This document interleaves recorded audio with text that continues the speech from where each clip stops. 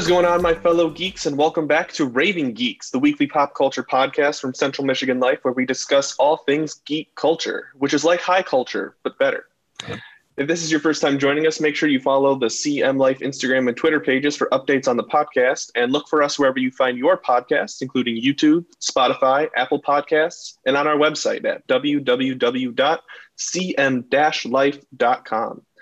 My name is Brendan Valentine, coming to you from the Arrow Cave, and I would like to thank you for joining me and my fellow co-hosts this week, who will introduce themselves in a second with our question of the week. I will introduce myself. As I said, I am Brendan Valentine, and our question of the week is, who would win in a fight, Godzilla or King Kong, and why? My answer is King Kong, simply because I take intelligence in a fight as the number one thing to win. Obviously Godzilla's more powerful, but I think Kong is just powerful enough and has the intelligence factor to beat Godzilla. I'll pass it on to our regular co-host of the week, Hope. Hi everyone. So I'm Hope Gooderell. Who would win?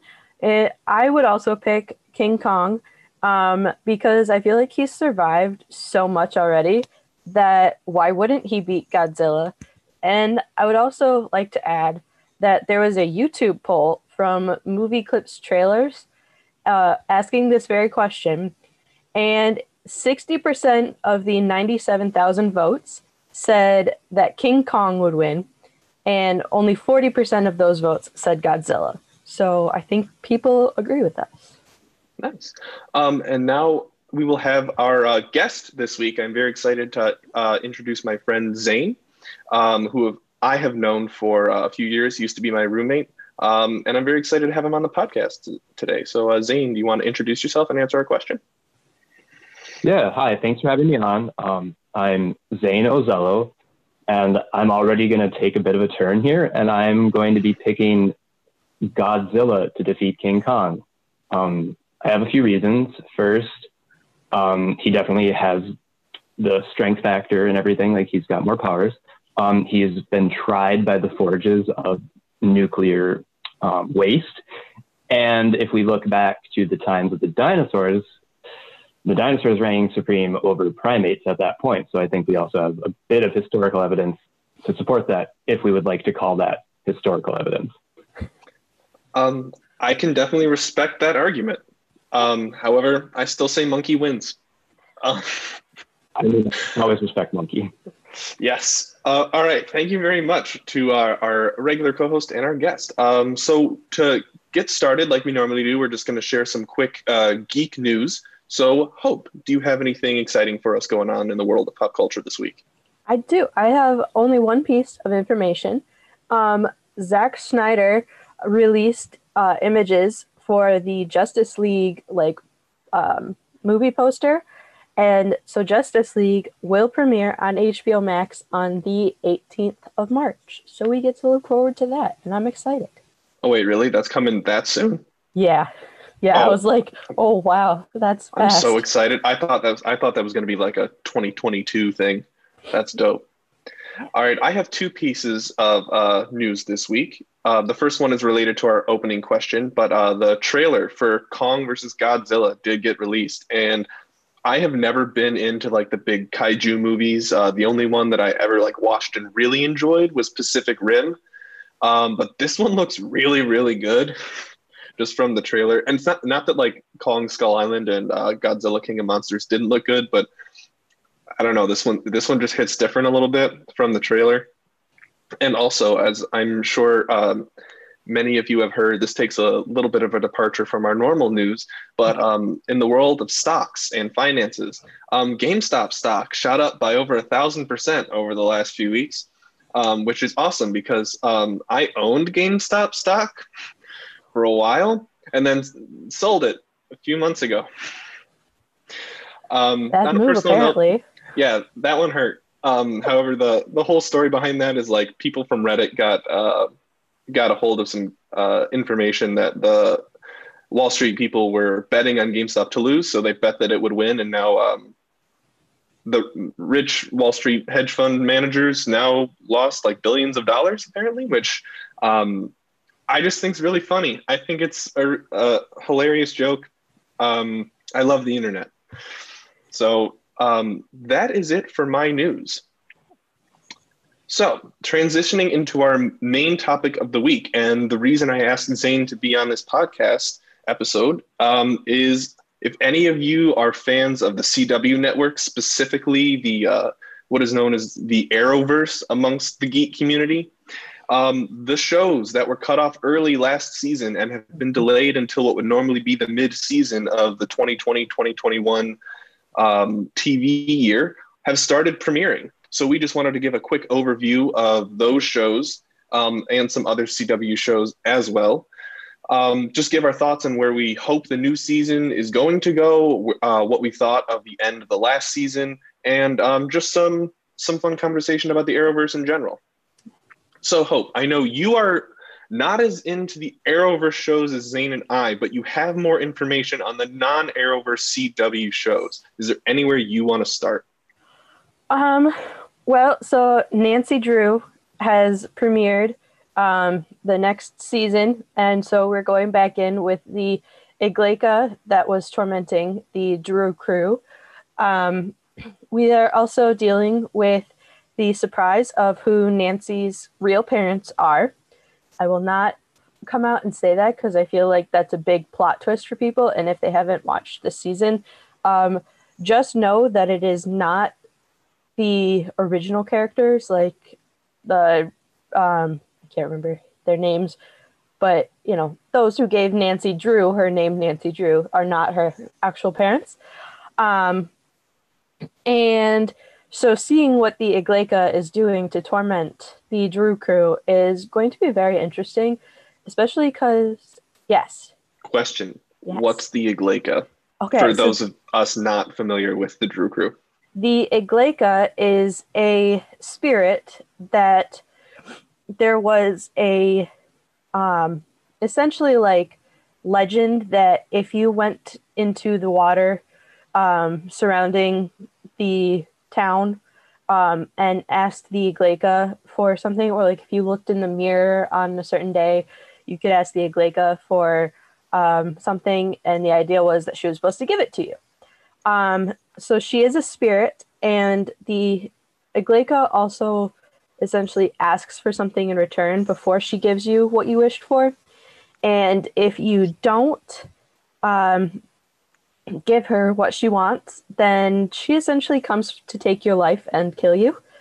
And so there is some mystery about what the Igleka actually is, if she's just a random spirit, or if she was a spirit, like a human first who then was killed, and so she's essentially a vengeful spirit.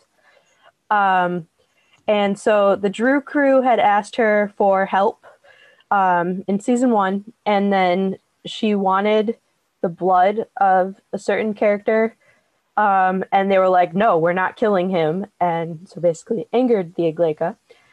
And so yeah, we get to deal with the Igleka and Nancy dealing with who her real parents are and all that. Yes. So quick question. Is this in any way related to like the shared universe of Riverdale and the Chilling Adventures of Sabrina? Because it sounds like it would fit right in. I haven't seen them do like any crossovers, but it's definitely a darker story of Nancy Drew than like what we're used to, especially with the Emma Roberts movie like 10 years ago now. Actually, probably more than 10 years ago. Just weird to think about. Well, I know like Chilling Adventures of Sabrina and Riverdale haven't necessarily had like a crossover, but like they mention the town of Riverdale and Sabrina. So I was just wondering if they had those nods to it, because they sound like they have the same vibes and would fit together. Yeah, I haven't heard anything, or if I did, it just didn't spark in my mind, like connect that that's what they're talking about. But I know Riverdale is also coming back on. And I will be honest and say that like I haven't kept up with Riverdale as much because I've kind of gotten annoyed with some characters.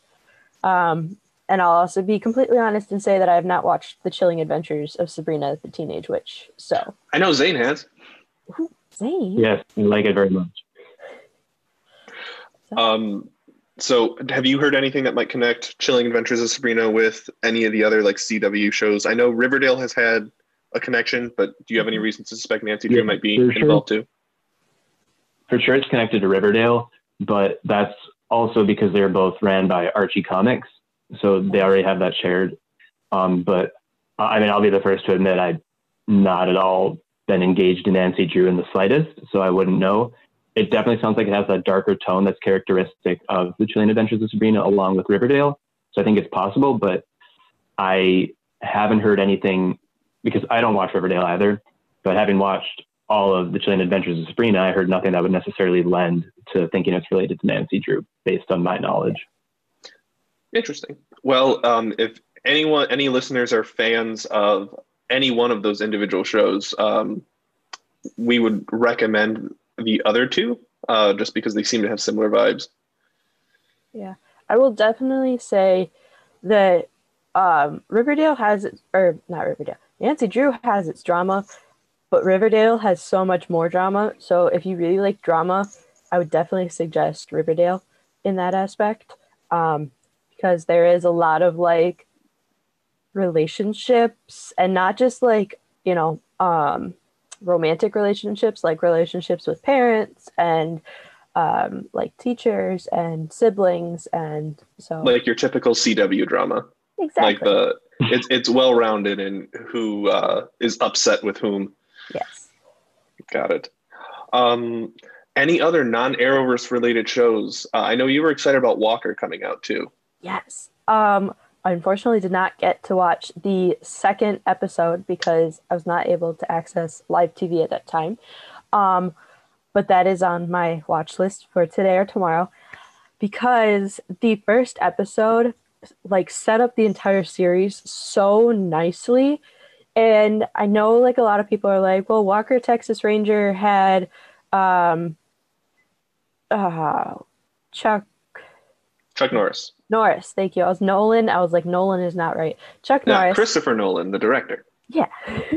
But and how Chuck Norris was like a lot of like kung fu karate stuff, because it is Jared Padalecki, and he was on Supernatural, which of course is my background because I loved that show.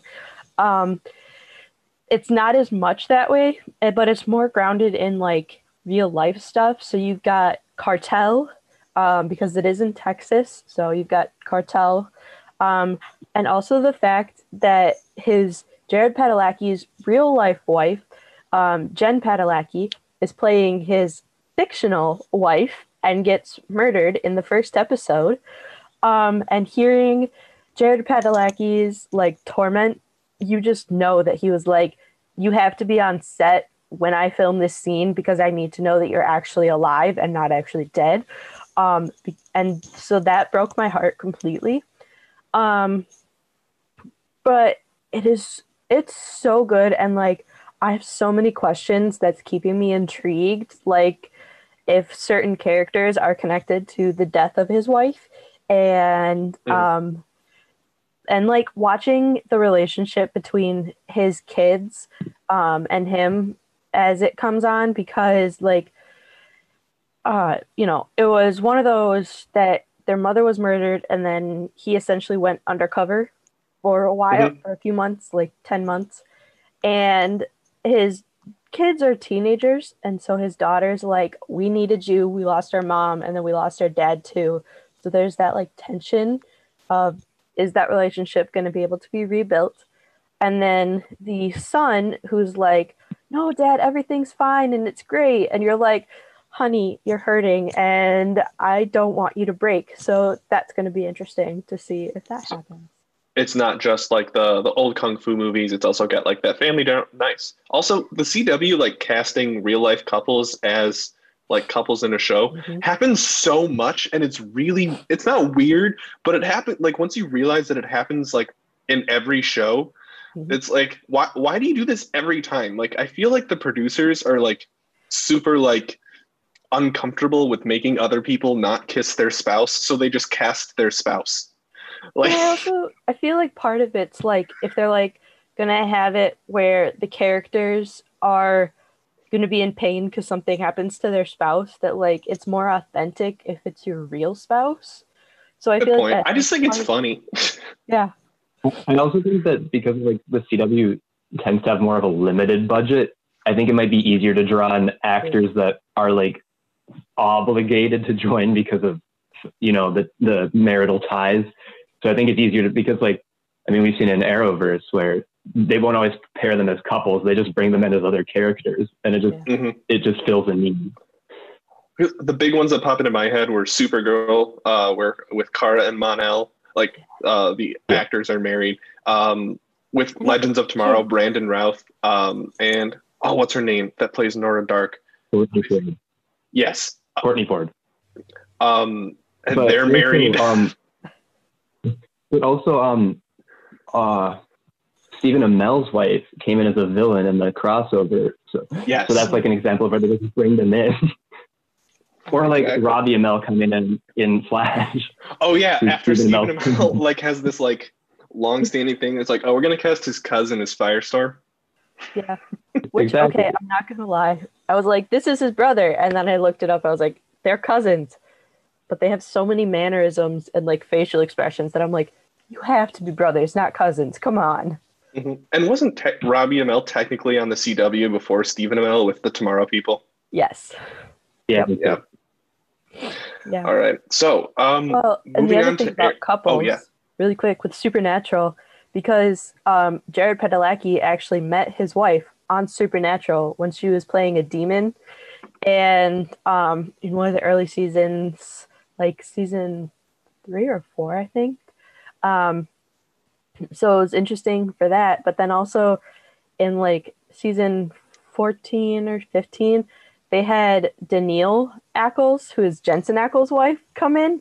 So when like Jensen Ackles, when Dean was taken over by Michael, they had Danielle come in, and so, you know, just going off with the wife and everything. So I thought, you know, that was it's cool. Definitely a trope of the CW to just like cast their spouse. But moving on to the Arrowverse shows, only one of them has technically premiered so far, but we've gotten some interesting tidbits on some of the other shows. So we're going to start with the one that's premiered, which is Batwoman. And the biggest thing about this second season of the show is the actress who played Batwoman in season 1 decided to leave the show. Yep. So instead of Ruby Rose as Kate Kane's Batwoman, they recast the main role, but did not like keep the same main character. Like Kate Kane is no longer the main character of Batwoman. She is no longer Batwoman.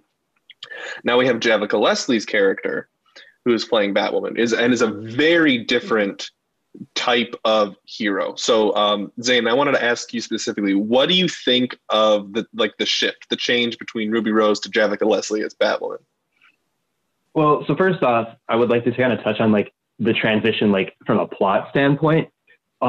It was really interesting. So first, obviously spoilers to the episode, but essentially there's just a plane crash, and the plane is returning from National City. But the thing is, we find out that Kate Kane is supposed to be on that plane.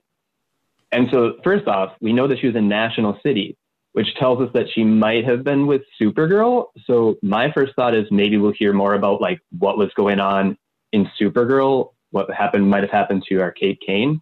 So that's always something that we can leave in the air kind of there. But we find at that point, we then find Ryan Wilder finds the bat suit, and she decides she's going to take that to avenge the death of her adopted mother. And so right off the bat, I love the theme of the revenge, because I think when you're dealing with a bat character, so in this case, Batwoman, revenge always tends to be a comfortable theme to fit them in, because it's vengeance, that kind of dark grittiness. And so I think that's always a good way to deal with her. But one of the things that I'm actually really liking about her character is there's more of a, I don't want to say joy, but there's a different kind of lightness to the way she is that Kate Kane didn't have. Like, I think Kate Kane was a very good character. Like, don't get me wrong at all. I thought that was a very good casting, and I thought she was very entertaining. But I like this interesting dynamic. And I think her am interested to hear more about like her quote unquote credentials to be Batwoman, because all we know right now is she's a martial arts teacher. Like she has martial arts training. And so that's like her claim to it. But she doesn't know how to work the bat suit, which why would you? And so that's very interesting, but I'm very interested to see how we end up feeding off of the dynamics of last season, because season 1 was so heavily intertwined with the family dynamics of Kate Kane with her dad, with Alice. And because of, especially lending to the fact that that season was cut short abruptly due to COVID-19, how this is going to go, because like now all of a sudden we have a new Batwoman that's working with Luke Cox, who was, you know, a friend of Kate Kane. We're with Kate Kane's adoptive sister. And we're now all of a sudden there's this new dynamic with her father. There's what's going to be driving Alice in terms of like a villainy standpoint, because before it was that dynamic with the family, but now what is going to be Alice's relevance with a Batwoman that isn't her sister, you know? Yes. And I know you haven't watched episode 2 yet. We talked about this before the podcast, but they already are starting to answer those questions. And like, it's okay. Right off the bat. They're not like going like, oh, whatever. We're just going to completely redefine it. The thing I've liked a lot is they're really embracing like this. Kate Kane is gone, but in a way that makes it seem like if Ruby Rose wanted to come back, they totally could bring her back as Batwoman and have Kate Kane come back. It's very up in the air, even though like we as like an audience know like Ruby Rose is not going to be Batwoman. In universe, it's very like convoluted. That could be something that, like you said, comes up in Supergirl. It could come back in Batwoman. It could come up in like a crossover, like what happened to Kate Kane, like a whole like CW Justice League coming together. Like, well, we lost one of our members. Let's find her. Oh, only one. Only one. Oh, we lose all of them all the time, especially like last year. We just lost so many people. I mean, to be fair though, CW shows have a habit of being like, this person's dead. Psych, we brought him back. So well, the thing is too, they weren't even like, this person's dead. They're like, is Kate alive? Is Kate dead? Like, is Kate still Batwoman? No. But one thing that I found really interesting in the episode, specifically in the season premiere, again, spoilers, but Alice explained her whole plan to kill Kate. And I was like, my theory is that Ruby Rose told the producers like way back in like November or December of like before they'd finished filming, even like the middle part of the second half of the season, that she doesn't want to come back. And I have a feeling they were going to kill her off. Like that was the plan for the end of season 1. You had Hush coming in as Bruce Wayne, which allowed him to get in there. Like Alice had the perfect plan to have like the Crows corner Batwoman and have Kate's father kill her, pull off the mask and realize he just killed his own daughter. I thought they had the guts to do that. Which is and then phenomenal. We never got it. That would have been insane.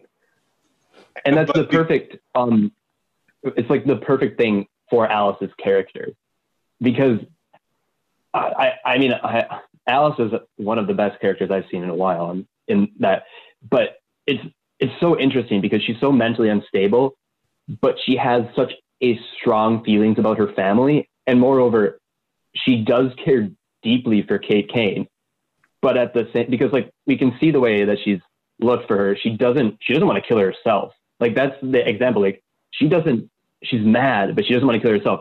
And in her own way, in episode 1, we see her in a full black outfit with the black lace veil over her face. Like she's clearly in a mourning outfit. Like it's such a strange dynamic, but the juxtaposition of her being in that, and then her saying at the same time, she's talking about how she wanted to have their father kill his daughter and find out that he killed the daughter. It's such a amazing writing by the CW and the way that they depicted the scene, but also that's such a good plan. Like how else, what better way to stick it to your father who wouldn't find you after you were taken away, you know?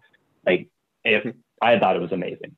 And then the implications for how that would have impacted season 2 as well. Like having the arc of if Alice is still around in season 2, like where does she go from here? Like she won. Yeah. Like how does she feel after that? And then the whole like dynamic with the Crows and like with Jacob being like the director, and you're like, oh crap, I killed my daughter. Where do I go from here? Like, do I still feel like I can command the crows? Like, I was very blind, and I wasn't able to see clearly through the situation, and that caused me to murder my child. And then everything with like Sophie would have found out that like Kate Kane was Batwoman, not through the letter that she gets in season 2, but from Kate dying and having the cowl like peeled off of her by her boss, which is also her dad. And I think that would have just made the dynamic, and especially with Ryan Wilder coming in as Batwoman, I feel like it would have been like a whole thing with like primarily Luke, but also like the whole like Bat squad of like, is it okay to replace Kate? Because right now it feels like it's out of necessity, but if that would have been how it would have ended, it would have been like, is this too soon? Because we don't have a necessity for Batwoman. People know Batwoman's dead. She doesn't have to come back. Should we let this happen? So I thought that would have been really interesting. Overall, oh yeah, go for it. Really quick. So my dad and I were actually talking about this because I had actually gotten really upset that Ruby Rose was like, hey, you know, 1 season, yeah, it's fun, but see ya.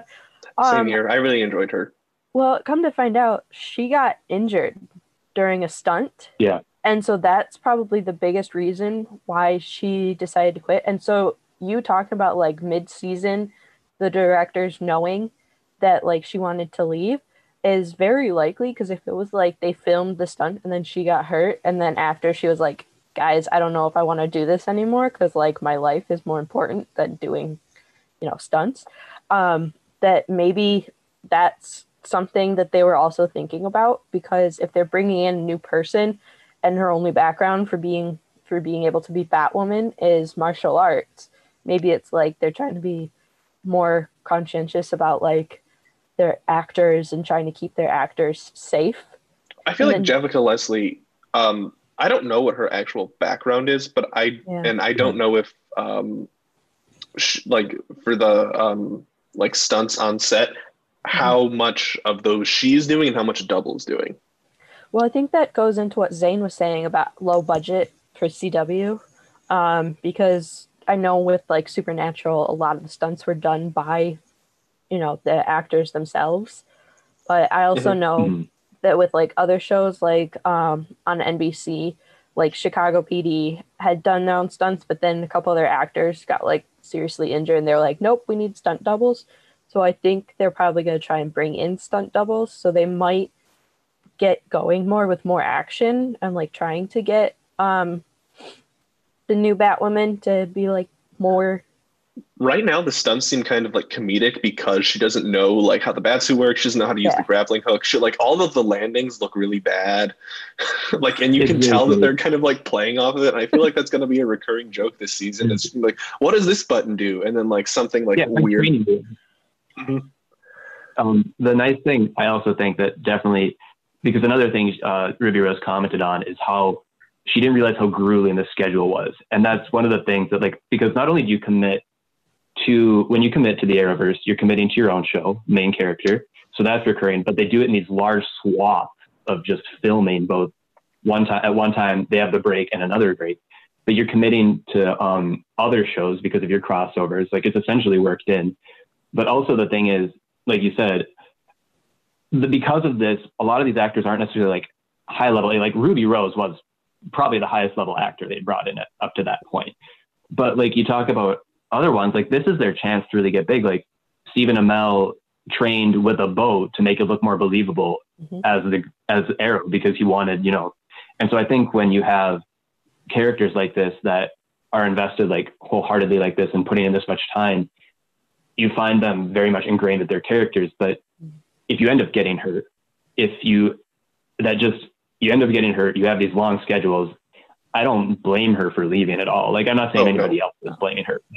If it makes sense, you know, it's a large commitment. And I think it's a rewarding experience from what a lot of people say, but at the same time, that doesn't always make it worth it, you know? Exactly. And then overall, I've been very pleased. Like, also, I'm not blaming Ruby Rose at all. I enjoyed her run on the show, but I understand and I respect her decision. However, the thing I was worried about was how they transition the show, and they've done a really good job. Like I've thought it's been phenomenal. I only have one like issue, and that's the relationships between Ryan and the other characters. It feels a little shoehorned, but also like if that's the only problem, I have no issues. The big one that I have an issue with is between her and Mary. They seem way too chummy, like off the bat. Yeah, right off the bat. That was really weird. Like I kind of like the like dynamic with Luke, like of how that's going, where like he doesn't trust her, but like recognizes like there's a necessity for Batwoman. But with Mary, it's just weird. Yeah, because the thing is, like, obviously Mary's personality is much more outgoing. Is kind of like how they portray her, like how much she wanted to befriend Kate. But we knew she wanted to befriend Kate because they were sisters, you know, like that's what they were going at. But you're right. I was very worried that they would just like, oh, there's a residual shockwave from Crisis, and now she's changed, like something like that, like really blunt. But this is very well worked. I agree with that. But like you said, it felt like, oh, new Batwoman. We'll put her in the new Batwoman role, and we'll acknowledge she's not the same Batwoman, but we're gonna make the relationships with the characters that are like directly helping her as like the Bat team. We're gonna make it just like work out right off the bat. But I anticipate that maybe in a few episodes, there's going to be like a big schism point where they have a large argument that'll maybe level things off and make it more realistic. But I agree with you there, Brendan. That's my one issue. The thing that I think the CW has more recently kind of figured out is they've always had like this kind of like relevancy, political kind of agenda in a lot of their shows. But they've always kept it really subtle until around like Supergirl season 3 to season 4. And then season 4 just like embraced the whole, like, you know, people used to call her social justice warrior girl as like an insult. But then once they embraced that, the show was like exceptionally good and was their identity. Like, yeah. That once they, instead of like saying like, oh, we're just going to comment on it in the background, they're like, we're going to make this the focus. And I think they've kind of done that here instead of saying, you know, oh, we're just going to kind of like subtly change Batwoman. They're like, no, this is like a big difference. People will be able to tell that, you know, Kate Kane was white and Ryan Wilder was black. And like, that is a big difference. And people will know that she is a different Batwoman. Also, like, I know you haven't watched episode 2 yet, Zane, but like, there's literally a line where, they're trying to like, there's a protest downtown and they're trying to figure out how like Batwoman could show up to like disperse the protests because Alice has this big plan that'll hurt people. And then Mary's like, we'll just have Ryan wear the batsuit. And Luke is like, that won't work.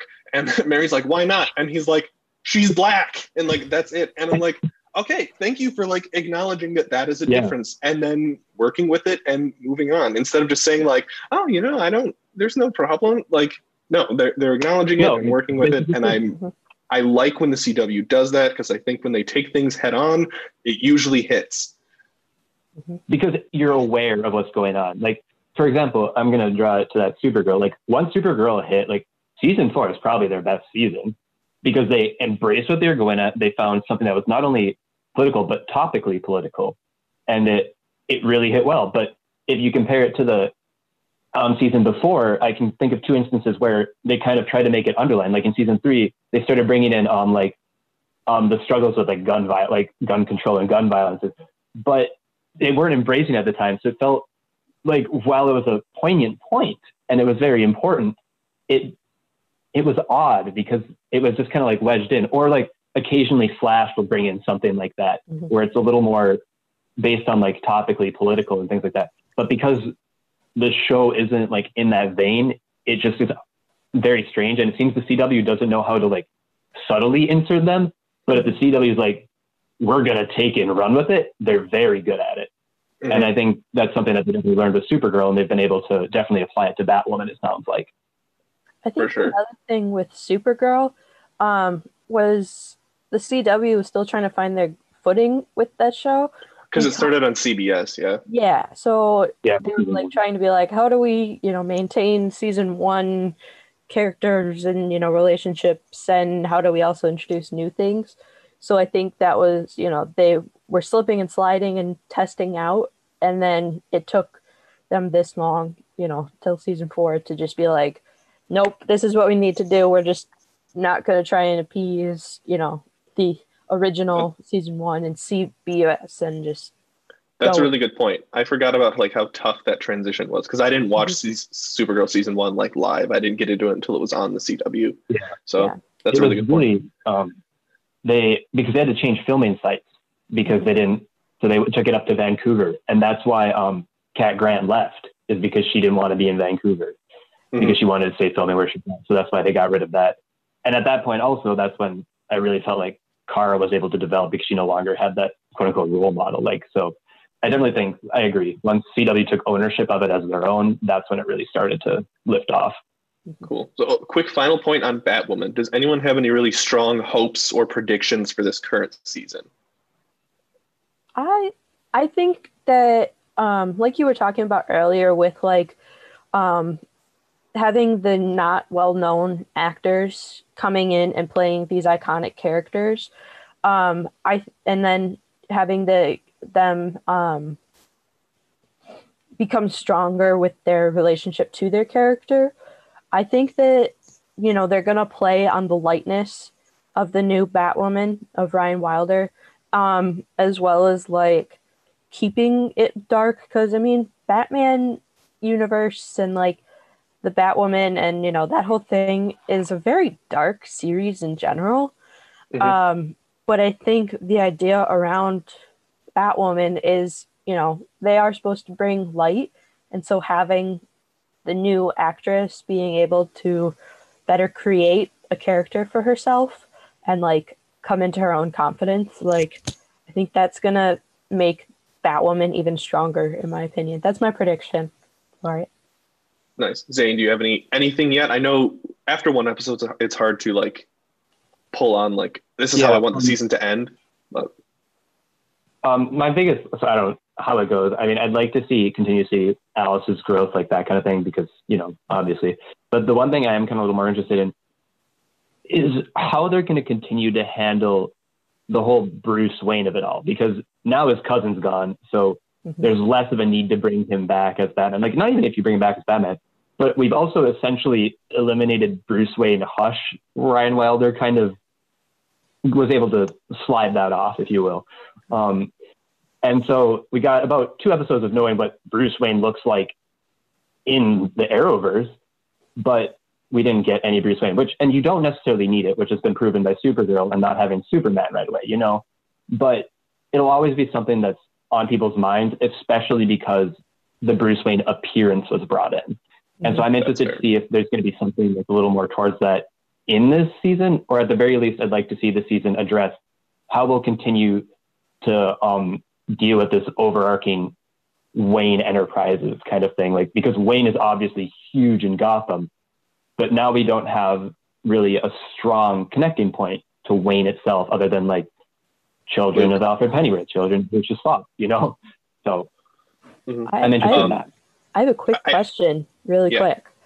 Do you think that they would bring in Robin at all and try and connect it that way, or no?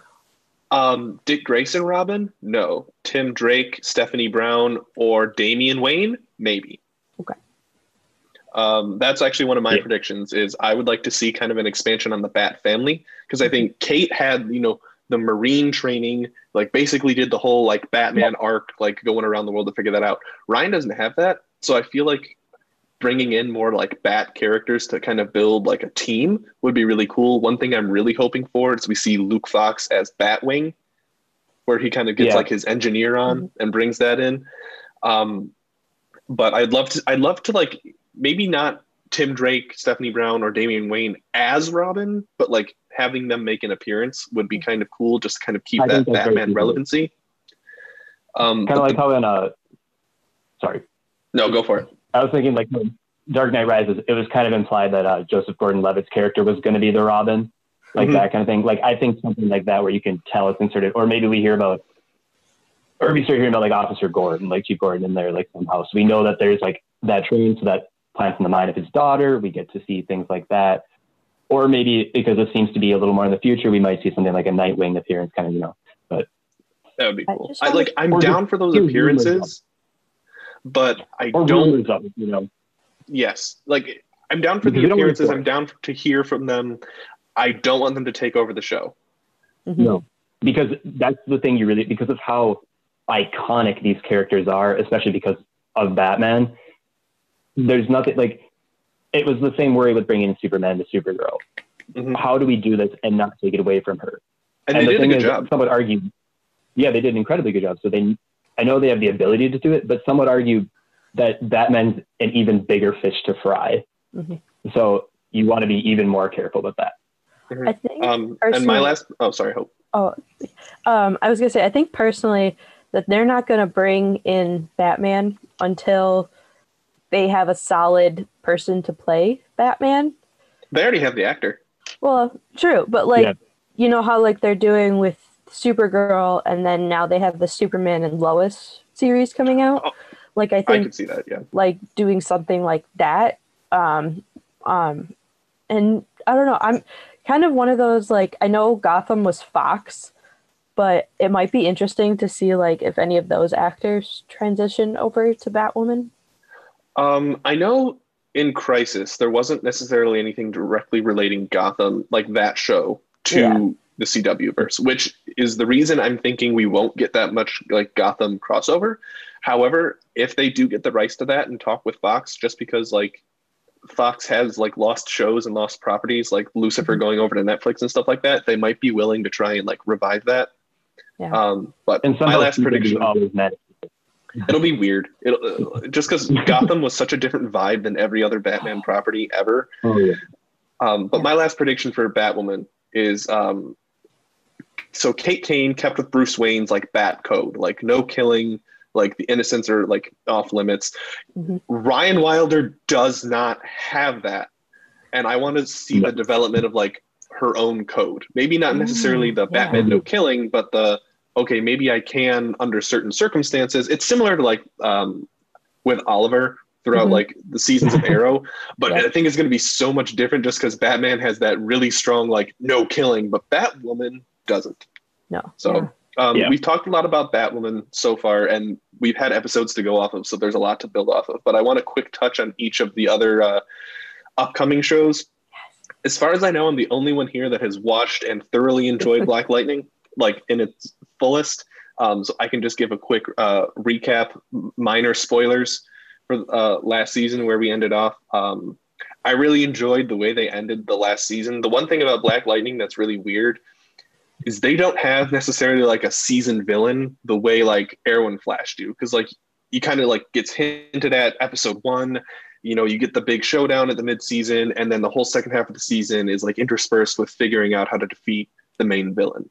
That hasn't been how Black Lightning has been. Like you've had like a big overarching villain, but then you've had like someone else come in. Like for season 1, it was Tobias Whale, but then you got Khalil as Painkiller coming in, which was big. So like Painkiller was technically the season villain, but Tobias Whale was still around. Season 2, you had Tobias Whale still, but then you also had the ASA like coming in as like a real threat.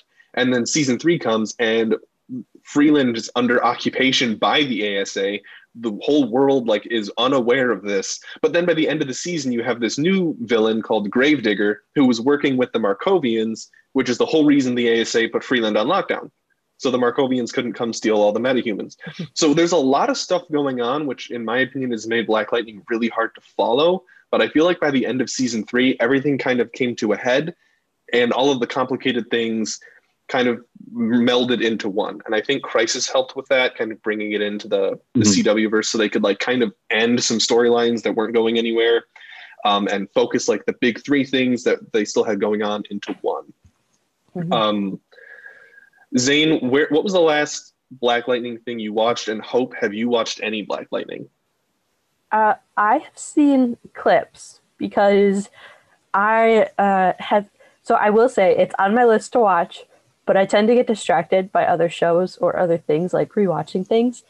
But it's on my list. I've seen clips because China Anne McClain is one of the daughters, right? Lightning. Yeah. And I absolutely love her in Disney Channel shows. Like when she was on Ant Farm, it was adorable. She does a great job in Black Lightning season 3. Yeah. Like for season 1 and season 2, she's like, okay, she's still developing her power, still developing her character. But season 3, she's like, I'm a freaking powerhouse and you better get out of my way. Yeah. It's so good. She's definitely like my big thing for watching it because she's phenomenal and everything she does. And also the fact that like we had representation of African American superheroes, and I'm like, we need this. So it's on my list, but I will say I don't know that much about. That's one of my favorite things about Black Lightning is like all of the other like CW shows have kind of like this dark tone, especially during like fight sequences. It's really dramatic. But Black Lightning plays hip hop during the fight sequences, and it is awesome. That is my favorite part of the show. Like he's kicking ass. Like I forget like who like which artists, because like it's someone different every time, and it's not always someone major. But like it's like this is some, you know, it's got a hard beat, you know, you got some rap going, and it's so good. It's so good.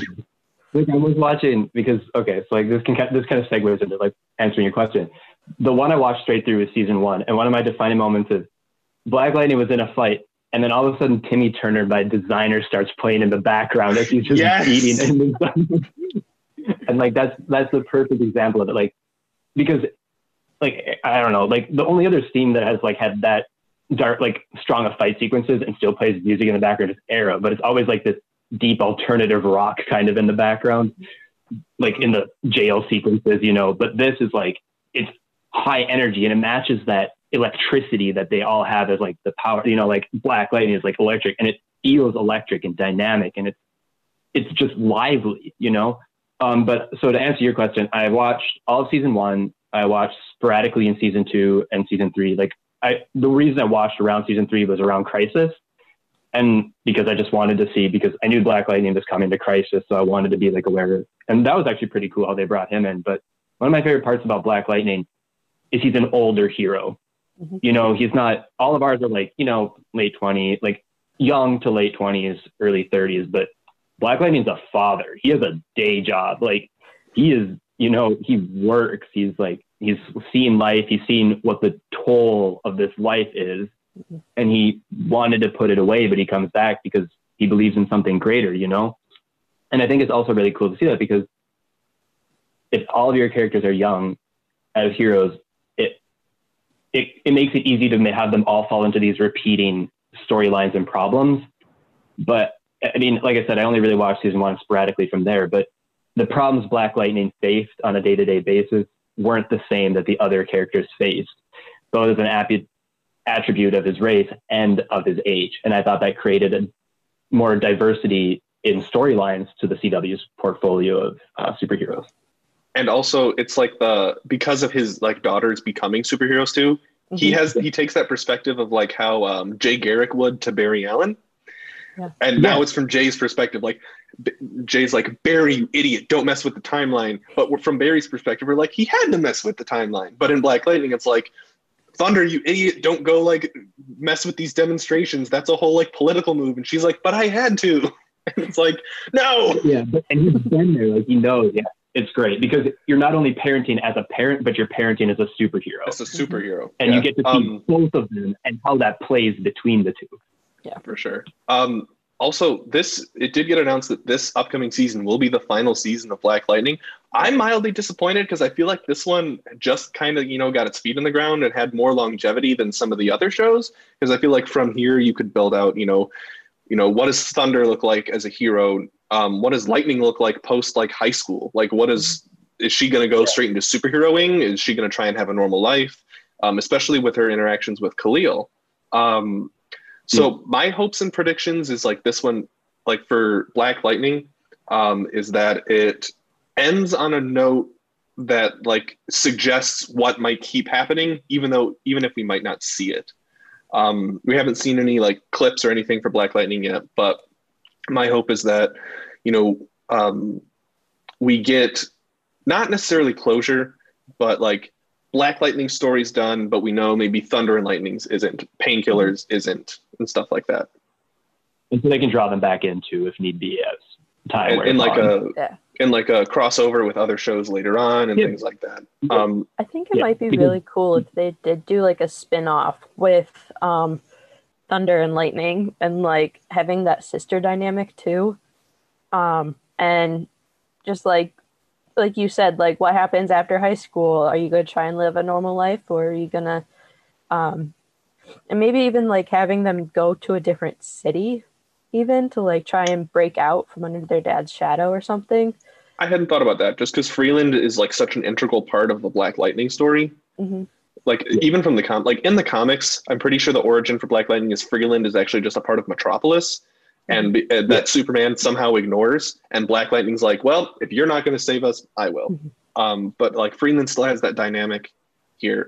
Also, one thing I know you guys haven't watched like the end of season 3, but one of my favorite parts about the villain Gravedigger, that ends up being like the main antagonist of season 3 at the very end, is his existence explains why Black Lightning is special. Like I won't spoil why, but like that was one of the plot points that bugged me throughout season 1. Is like, all right, you have the green light vaccine, that all of the kids are frozen in pods because they're unstable, but Black Lightning's the one that isn't, and it explains why. Which cool. I will not spoil that, but that was one of like the biggest like things that like I still had gears turning. Like I know like his dad was important and Gambi was somehow involved, but like that doesn't explain like biologically why he was different. This one does. So yeah, so especially knowing that and having only watched, like, so at least from my experience, having watched season 1 and knowing that there's that light further on, it makes me more interested in seeing more. And I feel like other people would feel the same way. Awesome. All right, quick, moving on to Supergirl. The way that one ended was it was also cut short a bit, but I feel like there was a lot more with Supergirl that we weren't like. It seemed like a season finale with what happened, even though there was going to be another episode. Yes. Right off the bat, my biggest one, everything I want in this last season, I want Brainiac Brainy. That's my go-to. That's all I'm hoping for. Like, and I think that would be the perfect ending to it. I want Brainiac Brain because this is the last season of Supergirl. So first up, and the interesting is we still have Lex Luthor there. So right off the bat, I would like to see this end up being, I think because Brainy is essentially going to have to reboot is my assumption after this. And I think it'll unlock a Brainiac. And I think this is going to be, it could be one of those villain for the first half. And then the second half, it kind of switches. So the first half is Brainy's rebooting and he wants to help stop Luthor. But to do so, he has to become more like Brainiac. And then they stop Luthor at the midpoint. But then Brainiac is the second half. And to help wrap up the season, we need to bring back the Legion of Superheroes. So we get Mon-El back for Supergirl at the end. And then Supergirl goes back to the future with the Legion of Superheroes to retire, just like it did in Justice League Unlimited. Exactly, with Mon-El. And I think that's perfect because one of the big things in the whole season, and it's been kind of, I don't want to say contrived, but painful, is that Supergirl just can't find anyone like Mon-El. And that's just, it keeps coming back. And even like last season, they tried to, I can't remember, he's British. What was his name? No, he's not British. It's Chris Wood. Oh, are you talking about okay. Yeah, sorry. The new character. The news reporter. He never like was important to here. I have a phone. I can look it up. I was going to say, I'll look it up right now. But like last season, they wanted to give him that new love interest. And first off, fans were ruthless to that poor man. There was no reason that they should have been that against him. Like, yes, I agree that Mon-El was the match for Supergirl, but he was decent. But like, it didn't work. Like she couldn't find that same vibe. And I think that's been something that she's always been really focused on as a character. Like she found herself and everything like that, but she's also always been trying to, keep up with that. And so I think it would be interesting to see him come back. But overall, I really just want to see where we're at with Brainy, Were you talking about William Day? Yes. Yes. Okay. William. That's it. He was fine. I think he would have been a cool, kind of like what Jimmy Olsen is to Superman, if like they would have done that, because he had that background with Leviathan, which I feel like spreads out more to the Luthors as well. However, like as a love interest, I'm not loving it. However, like I don't hate that he's on the show. I was gonna say the few times that I saw him, he just seemed really cocky, and I was like, Supergirl does not seem like the type of person that would go for that, but. I think the biggest issue is he's brought in as a new character, but they didn't allow him to develop as a character before they started lumping him with Supergirl. And because it was clear that he was eventually going to be a love interest, but he wasn't fleshed out as his own character. And because of that, his only focus ended up being with Supergirl. but he didn't have any depth. So that's why what might have been endearing cockiness, if he was developed, it didn't come off that way because of that. Mm-hmm. That's fair. So, Zane, what you said about Brainiac, in my notes of what I wanted to talk about with Supergirl, I had 3 points, and that was Brainy, Lena, and Lex, and that's it. And you talked about Brainy and Lex. But the end with Lena, I think her arc in season 5 was really, really good. I wanted her to be the season villain so bad, like to overtake Leviathan. But I'm happy that they're back on the same side, and I think she's going to be key to stopping Brainiac and stopping Lex Luthor. And she's my favorite. Yeah, she's my favorite character in like the whole Supergirl arc, or throughout the seasons. Lena Luthor has been my favorite. But I think that transition of like, she's not a villain, but she's not on Supergirl's team anymore, was really good. And I want to see, I want to see the aftermath of that. Yeah, might be interesting to see her as like an anti-hero, like especially if now that like she's kind of like mad at Supergirl and Kara, and like just that whole of, I'm not necessarily on your side, but I'm not on, still trying to break away from the Luthor name, but like also like it just might be interesting to see her as that anti-hero of. Overall, between Brainy and the Luthors, I feel like season 6 has exceptional potential, especially if they keep on the direction they did. Like season 4 was like probably Supergirl's best season. Season 5 was like really good as well, and I think season 6 can be a really good send-off just based on what they've given us so far. Yeah, season 5 just had a lot of like extra like plot threads going around, so it made it hard to navigate sometimes. But that finale just like kind of like mashed them all together all of a sudden, and all of a sudden you only have to wrap up a little bit like based off, because Supergirl I think was probably the one that felt like it had a natural ending for like a finale, but that and Flash definitely both felt like they're cut short. I feel, but I think that's okay, because if they decide to do that 2 halves of the season type deal to finish it off, I think it definitely lends to that. But I think the potential is through the roof, and it shapes up to be a very good send-off season. Oh, and last season they put a lot of focus on Dreamer too, and like the relationship with Brainiac, I think is also going to be really important. I really like Dreamer as a character. Yeah, I think she will be, because I love her powers. I think they're very interesting, like the dream base, like it's foresight, but also it's almost like mind waves, kind of like control of mind waves, like that kind of thing. And combining that with, I think and especially to like compare that with Brainy, who's like essentially a cyborg-esque type character, like that human robot, like towing the line. I think comparing someone so human with someone so not quite human, it allows both of them to be even better characters. And I think that's great. And I would love to see what they continue to do with the Dreamer going forward, because if we want to see Supergirl go off into the future, Dreamer would be the natural next hero of National City. So I would like to see the season have her even coming into more of her own, being a true representation of the city, like that kind of thing. And also the whole episode, like Dreamer's, like the episode that was primarily focused on Dreamer's story arc last season, about the villain that was like very transphobic and like anti, transgender people.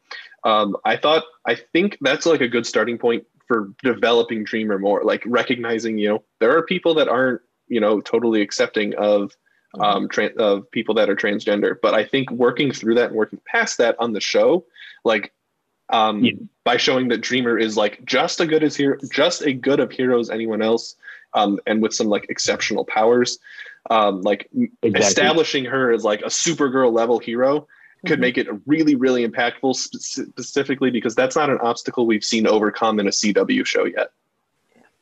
Yeah, I agree with you entirely. Cool. All right, so we have 3 more shows that are still going. Superman and Lois, we have nothing going on. Like, we have seen nothing. We've seen the trailer. That's about it. It looks like it's a family drama. And the crisis impact is that pre-crisis, Superman and Lois just had a baby. Now they have 2 teenage sons. So that's my... I'm like, this kind of gives me Man of Steel like flashback vibes for like Yeah. Kal-El trying to figure out his powers. I feel like that's kind of be the center of season one is like, our dad is Superman. Are we Superboy? And like that type of stuff. What do you think? I would agree with you. I think the question of are we Superboy will be ringing in our heads for a very long time.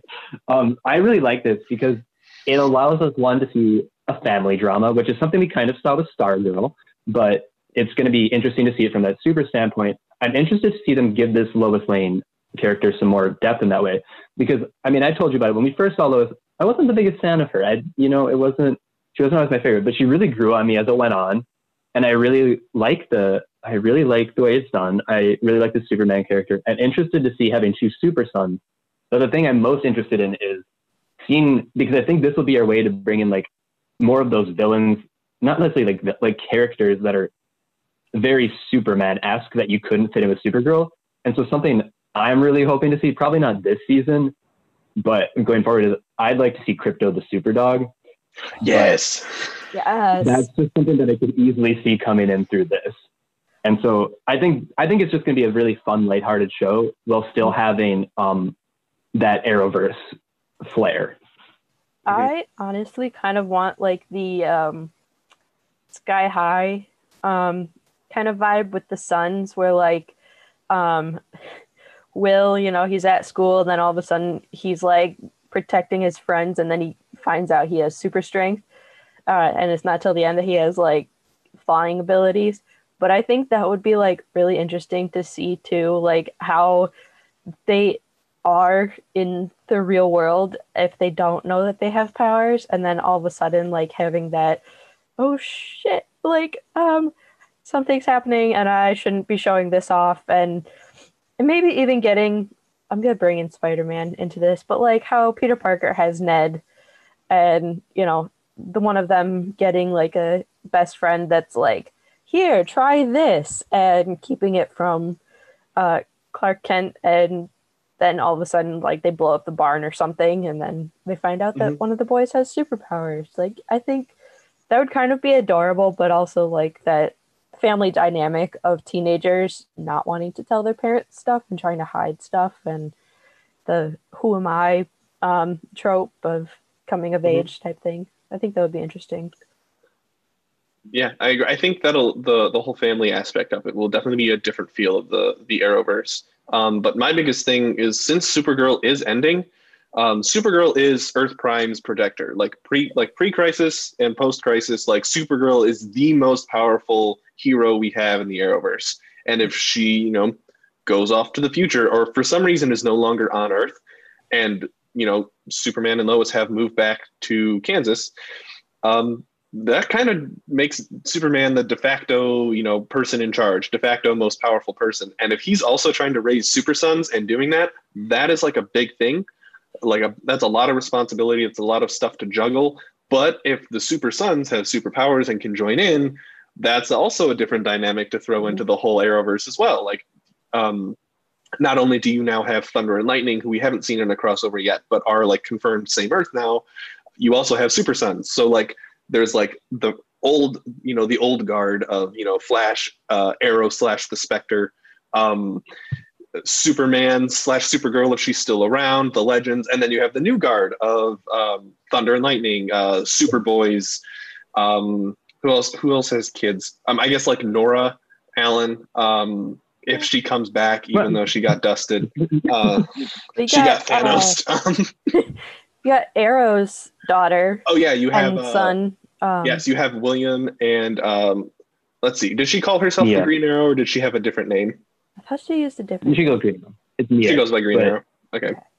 Yeah, but like we know, there's always that. There's a certain block with that one. Yeah, we haven't heard anything about that one. Green Arrow and Canaries doesn't seem to have been green. I think it's canceled. It got I think canceled Green Arrow and officially? Canaries. Yeah.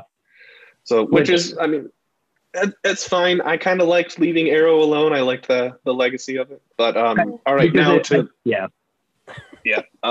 my favorite part of the Arrowverse, we're going to talk about Legends of Tomorrow. Zane's background is the god of the Arrowverse. We have Bebo, God of War. Yes. So the way we left off with Legends is they did get to finish the season So they took on the Fates. They won. We have a kind of a mix-up of the roster. We have Constantine's still there. We still have Nate. We have Behrad and new Zari 2.0, and Heatwave, as well as Astro. So like that's our. Yeah. Well, and we also have Ava, because she'll be the captain. But the reason Ava's our captain is, well, I mean, Sarah Lance got abducted by aliens. And that is, so normally that feels like such a God from the Machine ending. Like, that's like straight Deus Ex Machina. But it fit the show. And that's just, I think that's one of those things that's such a testament to the show, is the fact that you're in the last 2 minutes of your season finale, and one of your main characters from the start is just abducted by aliens. And you're like, yeah, this fits. Like, this is natural. Mm-hmm. And I am incredibly excited because we know, I think, we know that it's just interesting to think about the aliens could be who are abducting her. And we know that this is the year that would have matched the Hawk people from now post-crisis, where they could be coming back. So like, are we going to finally get a return of Hawkman and Hawkgirl in a way with this? Like, you know, the Thanagarian War. I know that was exactly. We had that line in the Justice League animated show. And also we forgot a very important member of Team Legends, and it's not Gideon. It is Gary. Gary, the most important legend. The poor man. He's just vibing always. He's vibing all the time. Like, I like Gary, but I don't like weird Gary. Like, you know, the difference between like the episode where Gary was found on the ship by Zari, like when it kept blowing up, when they had, in the Groundhog Day situation. And then we have like Gary when he's shirtless Gary. Most of the episode. Nipple Gary, yes. Yeah.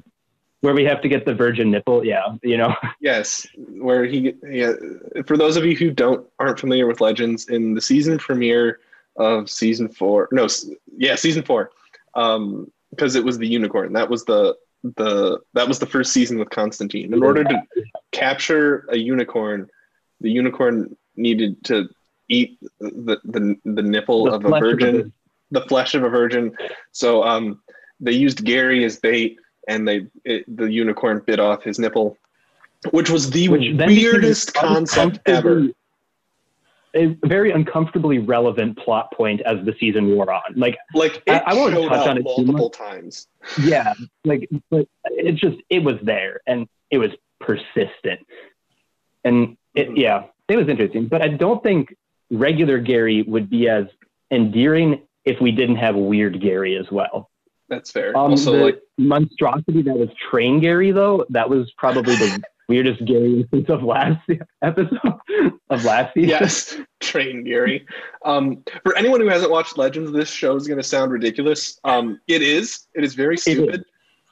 Just all of the reality warping. If any of you have started watching WandaVision, it's kind of like the reality warping that's happening in WandaVision if it was a meme. And was very aware that it was a meme. I cannot recommend to anyone enough to watch Legends of Tomorrow. Like, right off the bat, the characters are a little confusing because they're essentially cast-offs chosen from other Arrowverse shows, both villains and heroes. And so you're a little confused as to their origins and backstories. But throughout the first season and immediately afterwards, they all just delve into their own streams, and occasionally it calls back to their origins, but it becomes its own beautiful mess that is just so bizarre and so aware that it's bizarre that it's truly hilarious. Like, when I say shows are funny, that doesn't mean I'm laughing when I'm watching, but when I watch Legends of Tomorrow, I truly am laughing out loud when I am watching it, sometimes by myself, and I'm not ashamed to say it. It's so uniquely written. But the thing is, if you watch Legends season 1, it's trying to be as serious as Flash and Arrow, and then season 2, you're like, okay, they're kind of getting funnier with it. But the villains are still Reverse Flash, Damien Dark, and Malcolm Merlin. So it's okay, they're villains, and then you get season 3 where the culmination of the season is they've been saying the villain's name wrong the entire season. He corrects them when they finally meet him, and to beat him, they have to get a bunch of like mystical totems together to form what you see behind Zane as a giant Bebo, which is the Elmo of the Arrowverse. And then season 3 was just like everything hit the fan. That was it. We're done. We're done trying to be serious. The show is a joke. And to like further include, like, it wasn't like they just thought of Bebo. We actually got Bebo prior in the season as the return. Like, so the Arrowverse shows have a mid-season finale. Well, Legends of Tomorrow used to, and it was at episode like 8. And so episode 9 hits, and the big thing with Legends of Tomorrow is they travel through time. And all of a sudden in episode 9, they go back to the new world being discovered, and it's around Christmas time. And instead of embracing Christianity, they mess with the timeline, and it becomes a Bebo Day, who is their god of war.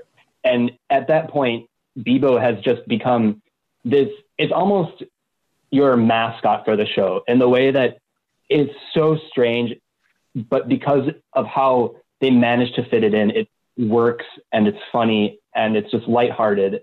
And the thing that really brings Legends together for me is the writing. Like, each character has such great storylines.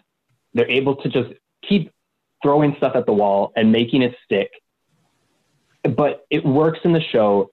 And even though this is so bizarre, everything that happens drives the plot. Like, there's nothing that I can think of recently where I felt like, okay, I like this, but it doesn't need to be here.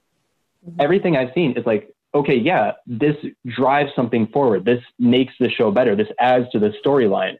And I think that's one of the most beautiful things about it, is that it all works. Yeah, it is an amalgamation of everything, but also nothing. So yeah, Hope. Okay, so this is like one of few clips that I've seen of Legends of Tomorrow. Lucifer, do you think that he would come back? Or no, because he was just playing a specific part for... No. However, the Lucifer crossover in Crisis, where like he and John Constantine are friends, is like, as a fan of Lucifer and of Legends, that was gold. I loved that so much. I don't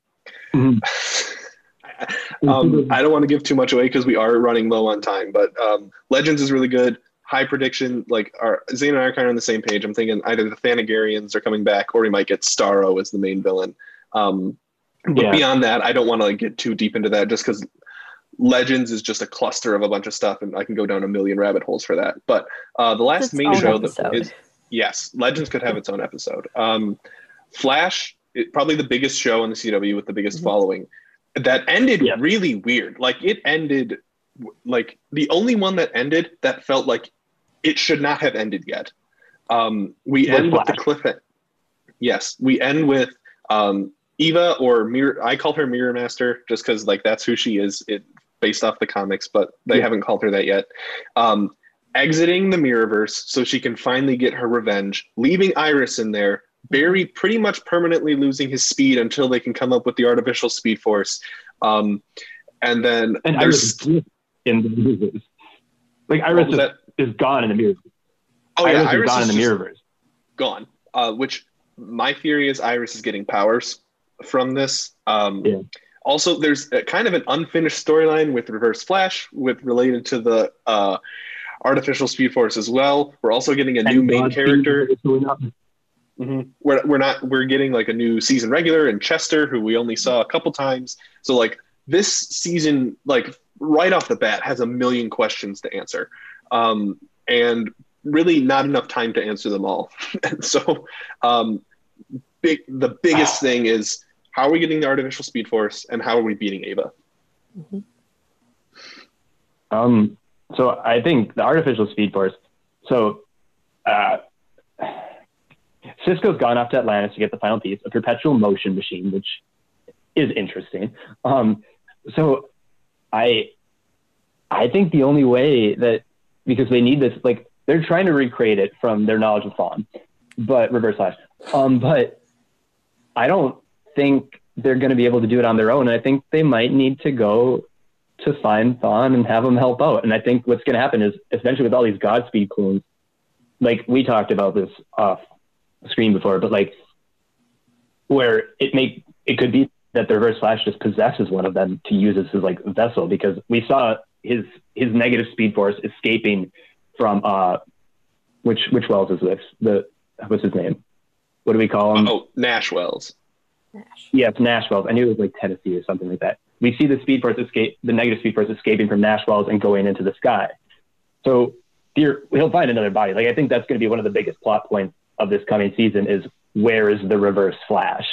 But so I'd imagine that they might end up needing his help for that, because I don't know if they're going to be able to pull it together on their own. Mm-hmm. But I think that's really interesting. And the Mirror Master, we'll call her Mirror Master, to defeat her, I'm really interested in that. I think it's going to involve needing Iris to come back, especially because we're going to need the knowledge of how that works to get her back in, like the Mirrorverse I'm referencing. And I think we'll just have one of those surprise coincidences where the episode right before we are finally able to stop her, the Speed Force is back, something like that, mm-hmm. kind of, because I think we'll need that to be able to handle it. But I'm not entirely sure the exact way in which that's going to wrap up, because it's not like the way that she's been displayed so far is that she's not necessarily going to be Maleficent in how she's behaving right off the bat. Like, we don't know what her game is at this point. Mm-hmm.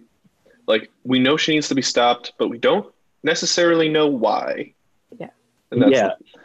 So that's exciting going. And so there's no pressure to do it right away. Is also part mm-hmm. of it. Like, because you can't just take her down unless you can prove that there's a reason to take her down. Because she's not quite a public figure. Yeah, she's not quite like Bloodwork, like in the same season last season. Like, he was very clearly like, he's going to infect everyone. And like and what's going to come of Bloodwork now going forward too? Exactly. We know, because he just wanted the drop of himself out of that containment cell. So what's that play there? There's a lot of things that were left out there for us to think about. Yes, and Flash probably has the most questions to answer. So I saw something on social media somewhere, I don't remember where exactly, and I of course just breezed right past it. But I saw something about Rick Cosnett coming back and playing a character on Flash, not as Eddie Thawne, because he's dead, but coming back and playing a different character. Cobalt Blue. Yes. And that's what could be. So they've said that this year is going to have 2 separate villains in this. And so I think the first 8 episodes are going to be wrapping up Mirror Master, setting up the Speed Force coming back. And I think somehow what happens is one of those Godspeed clones combined with Reverse Flash, that might create our Cobalt Blue situation. And I'm not sure how that would necessarily work, but it follows a similar storyline that there's already this prior relationship between Barry and Cobalt. And so I think that would be the best way that we get that back. And I think Cobalt Blue would be an excellent villain to have, especially based on everything we've seen, where Barry needs to come to terms with this new Speed Force. We have the Reverse Flash just being around. We have Speed Force clones just going around everywhere. I think it would be a good time for it. So with all these questions surrounding Flash, one of my biggest questions, specifically because Black Lightning's coming to an end, Supergirl's coming to an end, do we think that an end of the Flash is in sight, like could be soon? Just because Arrow got 8 seasons, and Arrow, in my opinion, was the strongest CW show, like Arrowverse show. And they stopped it at 8 seasons because Stephen Amell wanted to leave and all the other stuff. How much longevity do we have left on Flash? So first, I think the thing we need to consider first off is, and this isn't to badmouth anyone, I'm not saying that, but Stephen Amell wanted out after season 7, and he agreed to come back to give a proper send-off in 8, an even better one, so they could wrap it up. He becomes Spectre, all that stuff. There was a reason for that. I believe, so Flash is the, Grant Gustin's contract, I think, ends after 7 as well. But Grant Gustin really, I think he's at a point where he could keep going with Flash. I don't think not that I felt like Stephen Amell wanted out of Arrow, but I'm not saying that, but I could see how he was ready for the next step. But Grant Gustin, I feel is really loving being the Flash. And the thing also with Flash is, even though I think I agree with you, Brendan, that Arrow I felt was probably the best, it's not the one that's been rated the best. ever since Yeah, good Flash has point. come out, it has been the cash cow of the CW in that way. Yeah. And so I see easily this season wraps up. This would not be last season. And I don't think 8 would be last season either. I can see this wrapping up, and then there'll probably be another speedster villain in 8. But I think it needs to end with a Reverse Flash again. I agree with you. Which is why, like, I just thought like 7 might be, because there's like this, Yeah, bleeding but I don't effect think over 7's from gonna Reverse be. Flash. But I don't like right now. I don't think it's going to be that way. So I guess I could see I think- 8, but I also see them doing one more season out of it Yeah, after I 8, think- like extending past Arrow. I think Grant Gustin is definitely the driving force, and I think because he definitely came into his own, like got more confidence while playing Flash, like as an actor himself. So I think he is like the leading force on whether or not it's going to keep going, and I think for him he'd need a good like ending for Flash before he'd agree to fully end Flash. Like I think he'd need that like wrap up and like Flash feels like he's done and like Barry Allen's comfortable with just like going and like being a normal human being and working with the police department and everything and like just kind of living out his life. Hope you and I have very different ideas on how Flash is going to end. Yeah, I would agree with both of them. My theory is it's going to be this whole circle of however, like whatever Reverse Flash's plan is like involves Barry going faster than he has ever gone before, Yeah. and involves him going into the Speed Force and becoming the bolt of lightning that struck him in season 1 that turned him into the Flash, like that pure Speed Force energy. And like then you just start the show all over again. And that's my theory. That's happened in the comics. That's what I think they're going to pull. And my fingers crossed, because I think that would be a really cool ending. We are running low on time. And there's one thing I wanted to talk about with Zane before we left that I thought would be really fun. Zane and I have been fans of the Arrowverse shows from the beginning, and one of my favorite parts of the shows are the villains. So I wanted to talk with both of you, Zane. Yeah. Zane, I know you have a top 5. Hope I asked you the question before. I do have 5. What are your top 5 Arrowverse villains of all time? Zane, do you want to go first? I was gonna say. Okay, so my first question, I want one question for you. Are we allowing like a specific, if there were like, for example, a specific group of villains, so like, for example, a Legion of Doom or like the Earth X leaders, like, are we allowing that to count as one of the villains, or would you like a singular villain in that case? I would count, let's say, like, I'll do the Legion of Doom example because that has villains from other like seasons. If you were to say, let's say Malcolm Merlyn is in your top, you could say both Legion of Doom and Malcolm Merlyn, but Malcolm Merlyn, I would hope you would consider his time in the Legion of Doom in putting him in your list. Mm-hmm. Okay, so because I also like to just, so I'm going to start by explain. I'm going to go for 5 to 1 when I eventually do this. But first, I'd like to say like what I consider when I look for a good villain. I look for one who not only, so I look for 2 things. One is the way in which they affect our hero, our main character, how they drive them. Are they a foil? Are they a good match? Like, do they push them to the edge? Something like that. But also something that I'll consider is the way in which they're developed themselves. And so like, those are 2 things that I'm considering. So I'm going to start with 5. I chose the, our opposites from Earth X, like the way we have Overgirl, we have the leader of the Reich as Arrow. I think that's very important. I like that because it allows us as viewers to see what if things just went a little different. Like, it's one of those classic alternate history things. So not only it's the Nazis one, but our heroes pushed to like darkness. Mm-hmm. And so it gives us the idea, what happened if Oliver's pushed to darkness and he interacts with Supergirl, as who's also pushed to darkness. And so then he ends up never interacting with Felicity. And we get to see that kind of development. And so that's kind of why I like that. But honorable Does this mentions, include Reverse Flash in that? No, I'm not. No? I'm not Okay. counting that because Reverse Flash is something different. I will, my honorable mentions for that one also are, is Ray / Neuron, because seeing Ray as because Ray is a shining light of a human being. He is, your scout. He is just kind. And so seeing him as a villain was very interesting. And plus Neron was interesting in the way that he manipulated things. And both of those I could anticipate being surpassed by Alice once I see how her arc wraps up. Alice being from Batwoman. Number 4, I'm going with Lex Luthor because I enjoy the way that I like his planning abilities. I enjoy the way he's pushed Supergirl.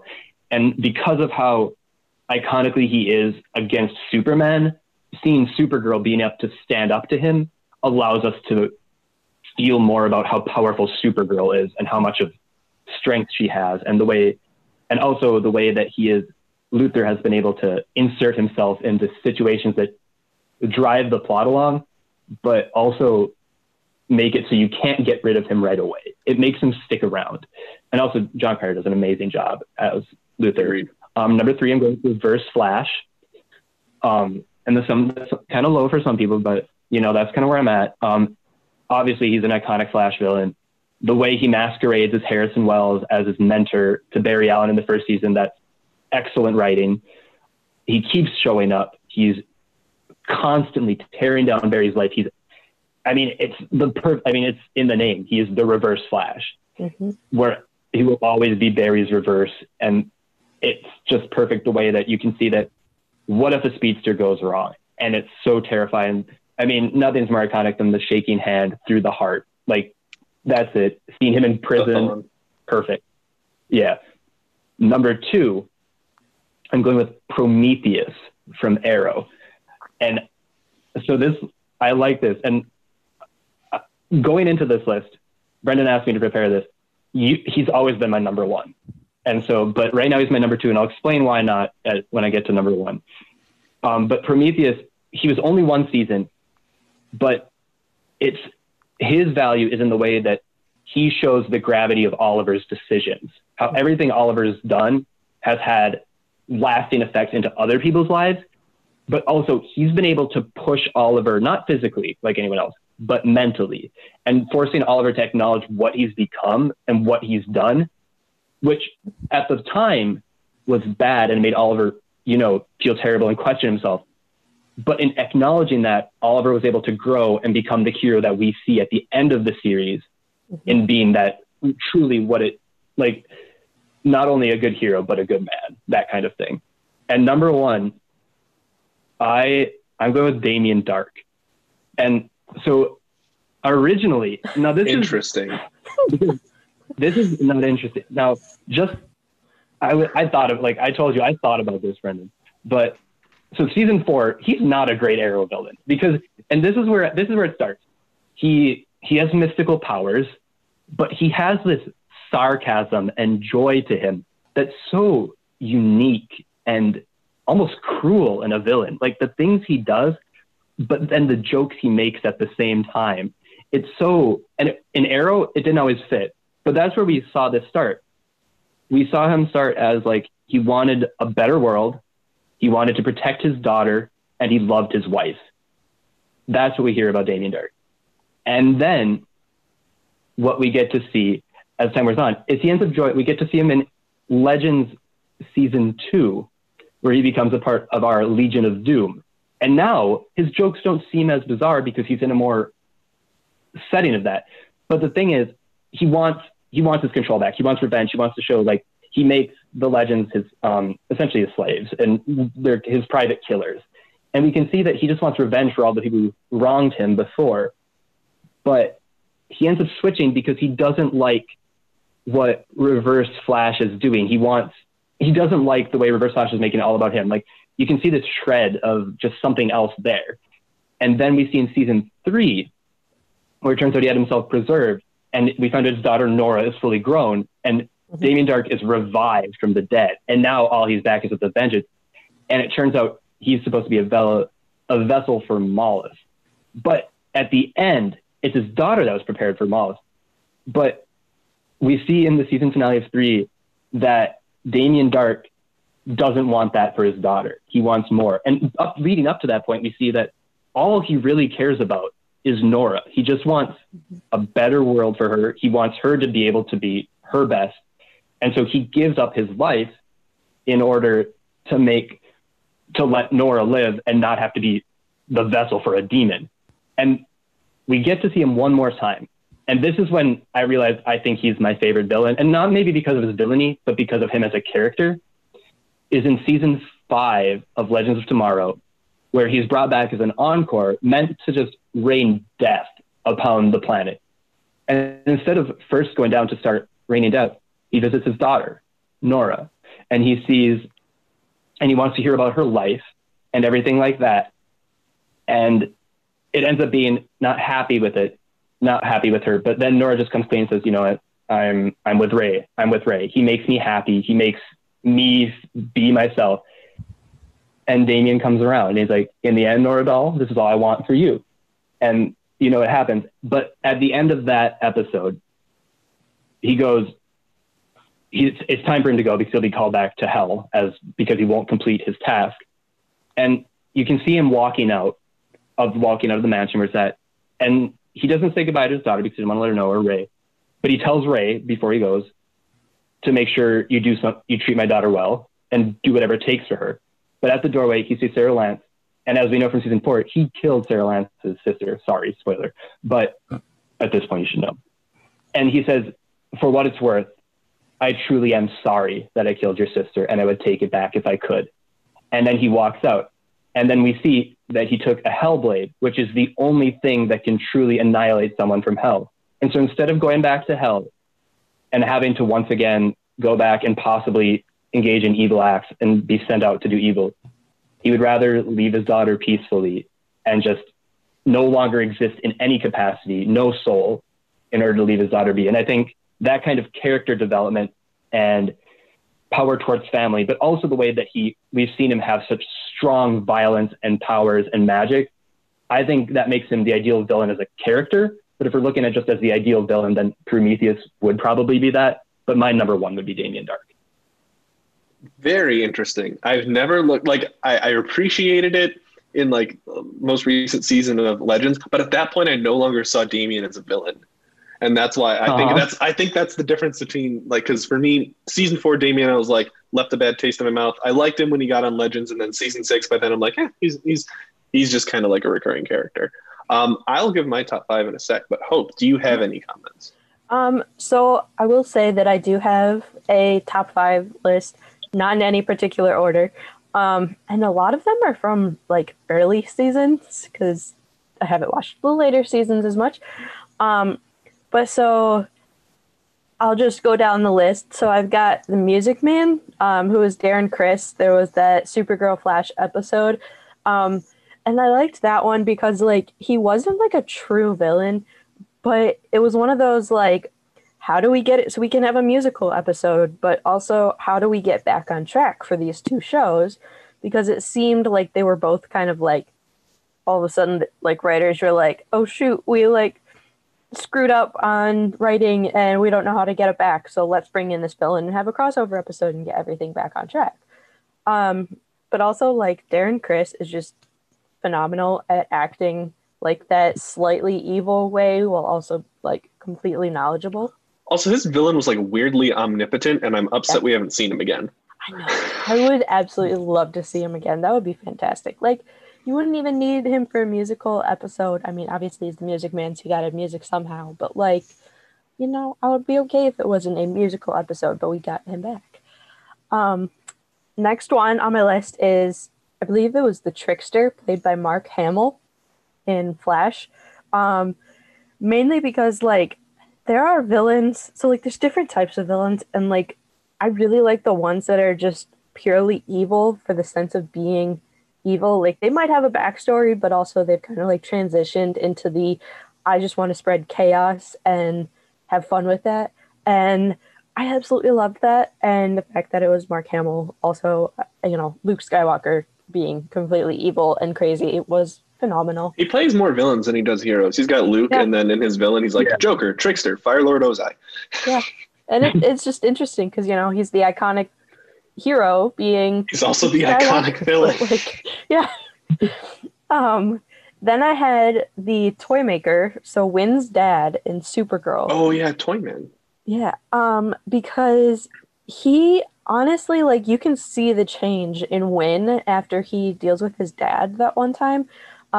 Because he's like, I don't want to end up like my dad, where my dad wasn't making decisions, and he's like, I'm gonna be brave, and he tells Kara how he feels, and I'm like, that's what we needed to get Win to see what he could become and what he wants to become, and how does he go about doing that, and how does he figure himself out. I miss Win. Yeah, I love Win. Slade Wilson, Deathstroke. Because one, again, I love the actor. But two, I think it was just like perfect because it brought about what Arrow, what he needed to do, Oliver Queen needed to do. What was it really that you wanted to protect your city? Get it to being like who destroys your city, or are you really just trying to protect your family and your family name and like reinvent that? And Slade Wilson is, I mean, he's out for revenge because he blames Oliver for the death of the girl that they were both in love with on the island. But it's just like, it also makes Oliver think about like what truly matters to him. And then again, going off of that with Mon-El's mom, that I can't remember her name. Rhea. Rhea, yes. When she comes and she just is like, I want to, protect my son and make this for him. But honestly, she's also just like manipulating everyone to fit her needs. And she's like that one that you love and you hate at the same time, because you want to believe that she wants what's best for her son, but then you also see her being a complete bitch and manipulating everyone and going like, no, I absolutely hate you and you're terrible and you should die. And, obviously she does. But, those are my top 5 that I had. Rhea and the Daxamites were always... That season was really weird, just because like you thought it was going to be like Lillian Luthor the whole time, and like going with LexCorp as the villain and Cadmus. But that twist at the end kind of threw me for a loop, and I think that's why I never really fully appreciated Rhea and the Daxamites, because I thought that was going to be maybe season 3, but I still appreciate the whole that whole fight with Supergirl at the end. So to start mine off is actually one that Hope mentioned. My number 5 is Deathstroke. Going with like the early seasons of Arrow, like the season 1 on the island with Slade, you're like, oh no, he's a friend, and then like season 2, you're like, oh, never mind. And then him coming in and just like, he was the original one that really messed with Oliver. Like Malcolm Merlyn was like a good villain and a great like mirror to Oliver to start, but then once Oliver's growth started, I feel like Deathstroke came in and really manipulated him. It got under his skin. Like it got under his skin. Deathstroke did. Like he could strike those chords. And not just the Arrow, but also Oliver Queen, because he knew that he could figure that out. He knew how to manipulate the situation. The reason he's not higher, because he used to be before other villains on my list showed up, he used to be my number 1. The reason he's not higher, post-Crisis, he doesn't kill Moira. Which I know that's Oliver doing that, but that timeline change is like, okay, that was one of his big defining moments that he no longer has. Yeah. Also, him becoming more like a hero later on and like having that son and having his son working with Oliver to try and redeem his son post-redemption and kind of blaming the fact that he was a villain on the Mirakuru, I feel like kind of takes away some of like his best parts. Still think he's a great villain, great character. Manu Bennett's a great actor, but that pulls him back on the list. But like, I think he stays on here for pure nostalgia and how good he was at the time before we had the whole Arrowverse. He really kept me he got me into the Arrowverse after Arrow season 2. My number 4, some people might think it's a bit low, but I put Reverse Flash as number 4. As of season 2 or season 3 of Flash, he probably would have been my number 2 or number 1. However, after season 5, season 6, I feel like he's getting a little stale. He has potential to keep going, to be the Reverse Flash, like the Eobard Thawne that destroys Barry's life that you see in the comics, that you see in the animated movies, and what I'm hoping we'll see in the live action movie. But I feel like right now he's falling a little flat, and I feel like part of that is because they're kind of relying on him being a Wells a little bit too much. I know they lost the actor, but I just feel like that was damaging to the character. And I feel like if they can either get him in a new body or like differentiate him from the original Wells character, they can do a lot more with him. Yeah, Zane. And I'm pretty sure Tom Cavanaugh is going to be done soon. So I think you'll be seeing that anytime now. So I don't remember reading that. I don't know if it's this season or like soon, but I think he wants to move on just amicably. And I like would totally respect that too. And I think like once that happens, they can also expand his power level, like really show how like into the negative speed force he is, how much he understands about like the fabric of the universe itself, and how much he can manipulate it, not only to mess with Barry, but to mess with everything, like the whole grand scheme. Like he could be on power level, like equivalent to the Anti-Monitor in Crisis, like if they gave him the full control over the speed force. And I think that would be really interesting. My number 3, which might come as a bit of a surprise to people, but my number 3 is Alice from Batwoman season 1 and hopefully like through season 2. I just thought like I feel like she kind of gives the vibes of like the Joker of the Arrowverse, but also like you don't think the Joker is redeemable under like any sense, but there's a bit of like me as a character that kind of wants her to like come back to like being Beth, not just being Alice, but I don't think that's actually going to happen, but the way that her character is portrayed is like, there's still that little bit of hope. You know, she might still be good, like inherently good, but none of her actions ever show that. And just like how calculated she is without like no powers, no like necessarily any like combat training. All she has is like trauma. And she's like, I'm going to use this to fuel my rage and my hate for this city and my family forever. And just based off that, she's like, on par with some of the best villains in the Arrowverse. I think her stuff is way more psychological. And I think that in season 1, they've shown her like, not just like most villains, like until you like get to the point where you beat them, they seem invulnerable. However, Alice has shown that she's very vulnerable most of the time. Like psychologically, it was really easy for Kate to manipulate her, just like it's easy for her to manipulate Kate and now Ryan. So I think that's something interesting. Like she's very much a vulnerable villain. And I think that kind of pushes her up there on my list. My number 2 is Lex Luthor. I think as a strategist, he's probably the best villain in the Arrowverse. And I think John Cryer's portrayal of him has been amazing. Probably my favorite portrayal of a Lex Luthor ever, including some like one-off comic runs besides like the base one. And I think just like him as like a behind the scenes manipulator in season 4, like where you did not think like he was really involved at all. And all of a sudden Lex Luthor's the bad guy. But not in a way like Rhea in season 2, where it's like, oh, all of a sudden she's here. It's like, no, this was Lex from the start. He has been the villain throughout this whole thing. And I think, like Zane mentioned, as an adversary to not just Supergirl, but like Superman before her, kind of like hypes up his credibility as a villain. And in post-crisis, his ability to like kind of manipulate Brainy, even though like Brainy was trying to manipulate him, I think is really interesting. Before I say my number 1, I'm going to list off some honorable mentions. I'm going to go Zoom from Flash season 2. He just doesn't have that same like, he's just kind of psycho. And it's not the same like as Reverse Flash, who's really like calculated. And I think that's really good. And Zoom has like no redeemability, like nothing necessarily to like about him. And that's what makes him a really good villain. But there's a ceiling on how good of a villain he can be because of that. Also Agent Liberty from Supergirl season 4.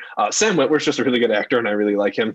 And like, I think him as a villain is what cemented Supergirl as like a really good show. I also really liked the Anti-Monitor in Crisis on Infinite Earths, simply for the power level of that. Like, that was a real challenge. Like there was doubt that they could win in Crisis. And then finally, honorable mention, Gravedigger from Black Lightning season 3, simply because I feel like his existence cements like the Black Lightning arc really well. Like it makes that universe make sense even outside of the Arrowverse. And my number 1, I don't think Zane will be surprised, is Prometheus, which is why I was shocked when it wasn't your number 1, because I thought we agreed on this.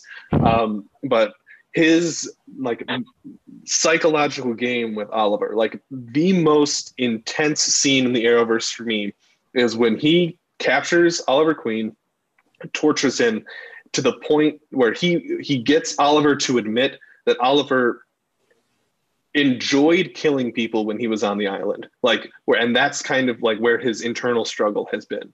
Like the whole scene where Stephen Amell is like, I killed them and I liked it. Like, and then Prometheus is like, I broke you, I win. And like that whole scene, I was like, oh crap. Like he beat Oliver. Like at least at one point, he truly beat Oliver Queen, which does not happen much. Even if like Oliver gets physically defeated, in the long run, Oliver doesn't get beat.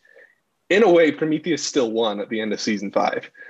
So, and I think that's what makes him like a really good villain, even though like he wasn't irredeemable, he was kind of irredeemable, but in a way he was undefeatable. Like once he got that confession out of Oliver, that was it. He won. He got what he wanted, and he didn't need to do anything else. So normally here on Raving Geeks, we do some recommendations. However, I'm going to limit that real quick just because we are running long for episode stuff. So Hope, yes. Number 1 recommendation for the week. The Witcher. The Witcher? If you want to watch a Netflix show, The Witcher. If you want to read a book, read Lore by Alexandra Bracken. Nice. Zane, 1 recommendation for the week. I would recommend on Disney Plus, it is Cosmos and it is narrated by Neil deGrasse Tyson. It is science in digestible pieces that is good for anyone who just might want to see something about the universe that is a little deeper. Nice. My number 1, if you're a fan of The Office, also on Disney Plus, the ABC The Muppets series. It's just The Office with Muppets. It's just kind of fun. I think it only had like 1 or 2 seasons, but it was still like enjoyable. So I enjoyed that. So thank you all for tuning in this week. I know this is kind of a longer episode, but I was really excited about this topic, and I'm hoping later we'll have some later episodes that get more in depth on some of the stuff we touched on today. So make sure you follow us on social media, leave us comments on the episodes, tell us your top 5 Arrowverse villains or any comments you have on our lists. And as always, stay geeky and have a great weeky, everyone. I will talk to you next week.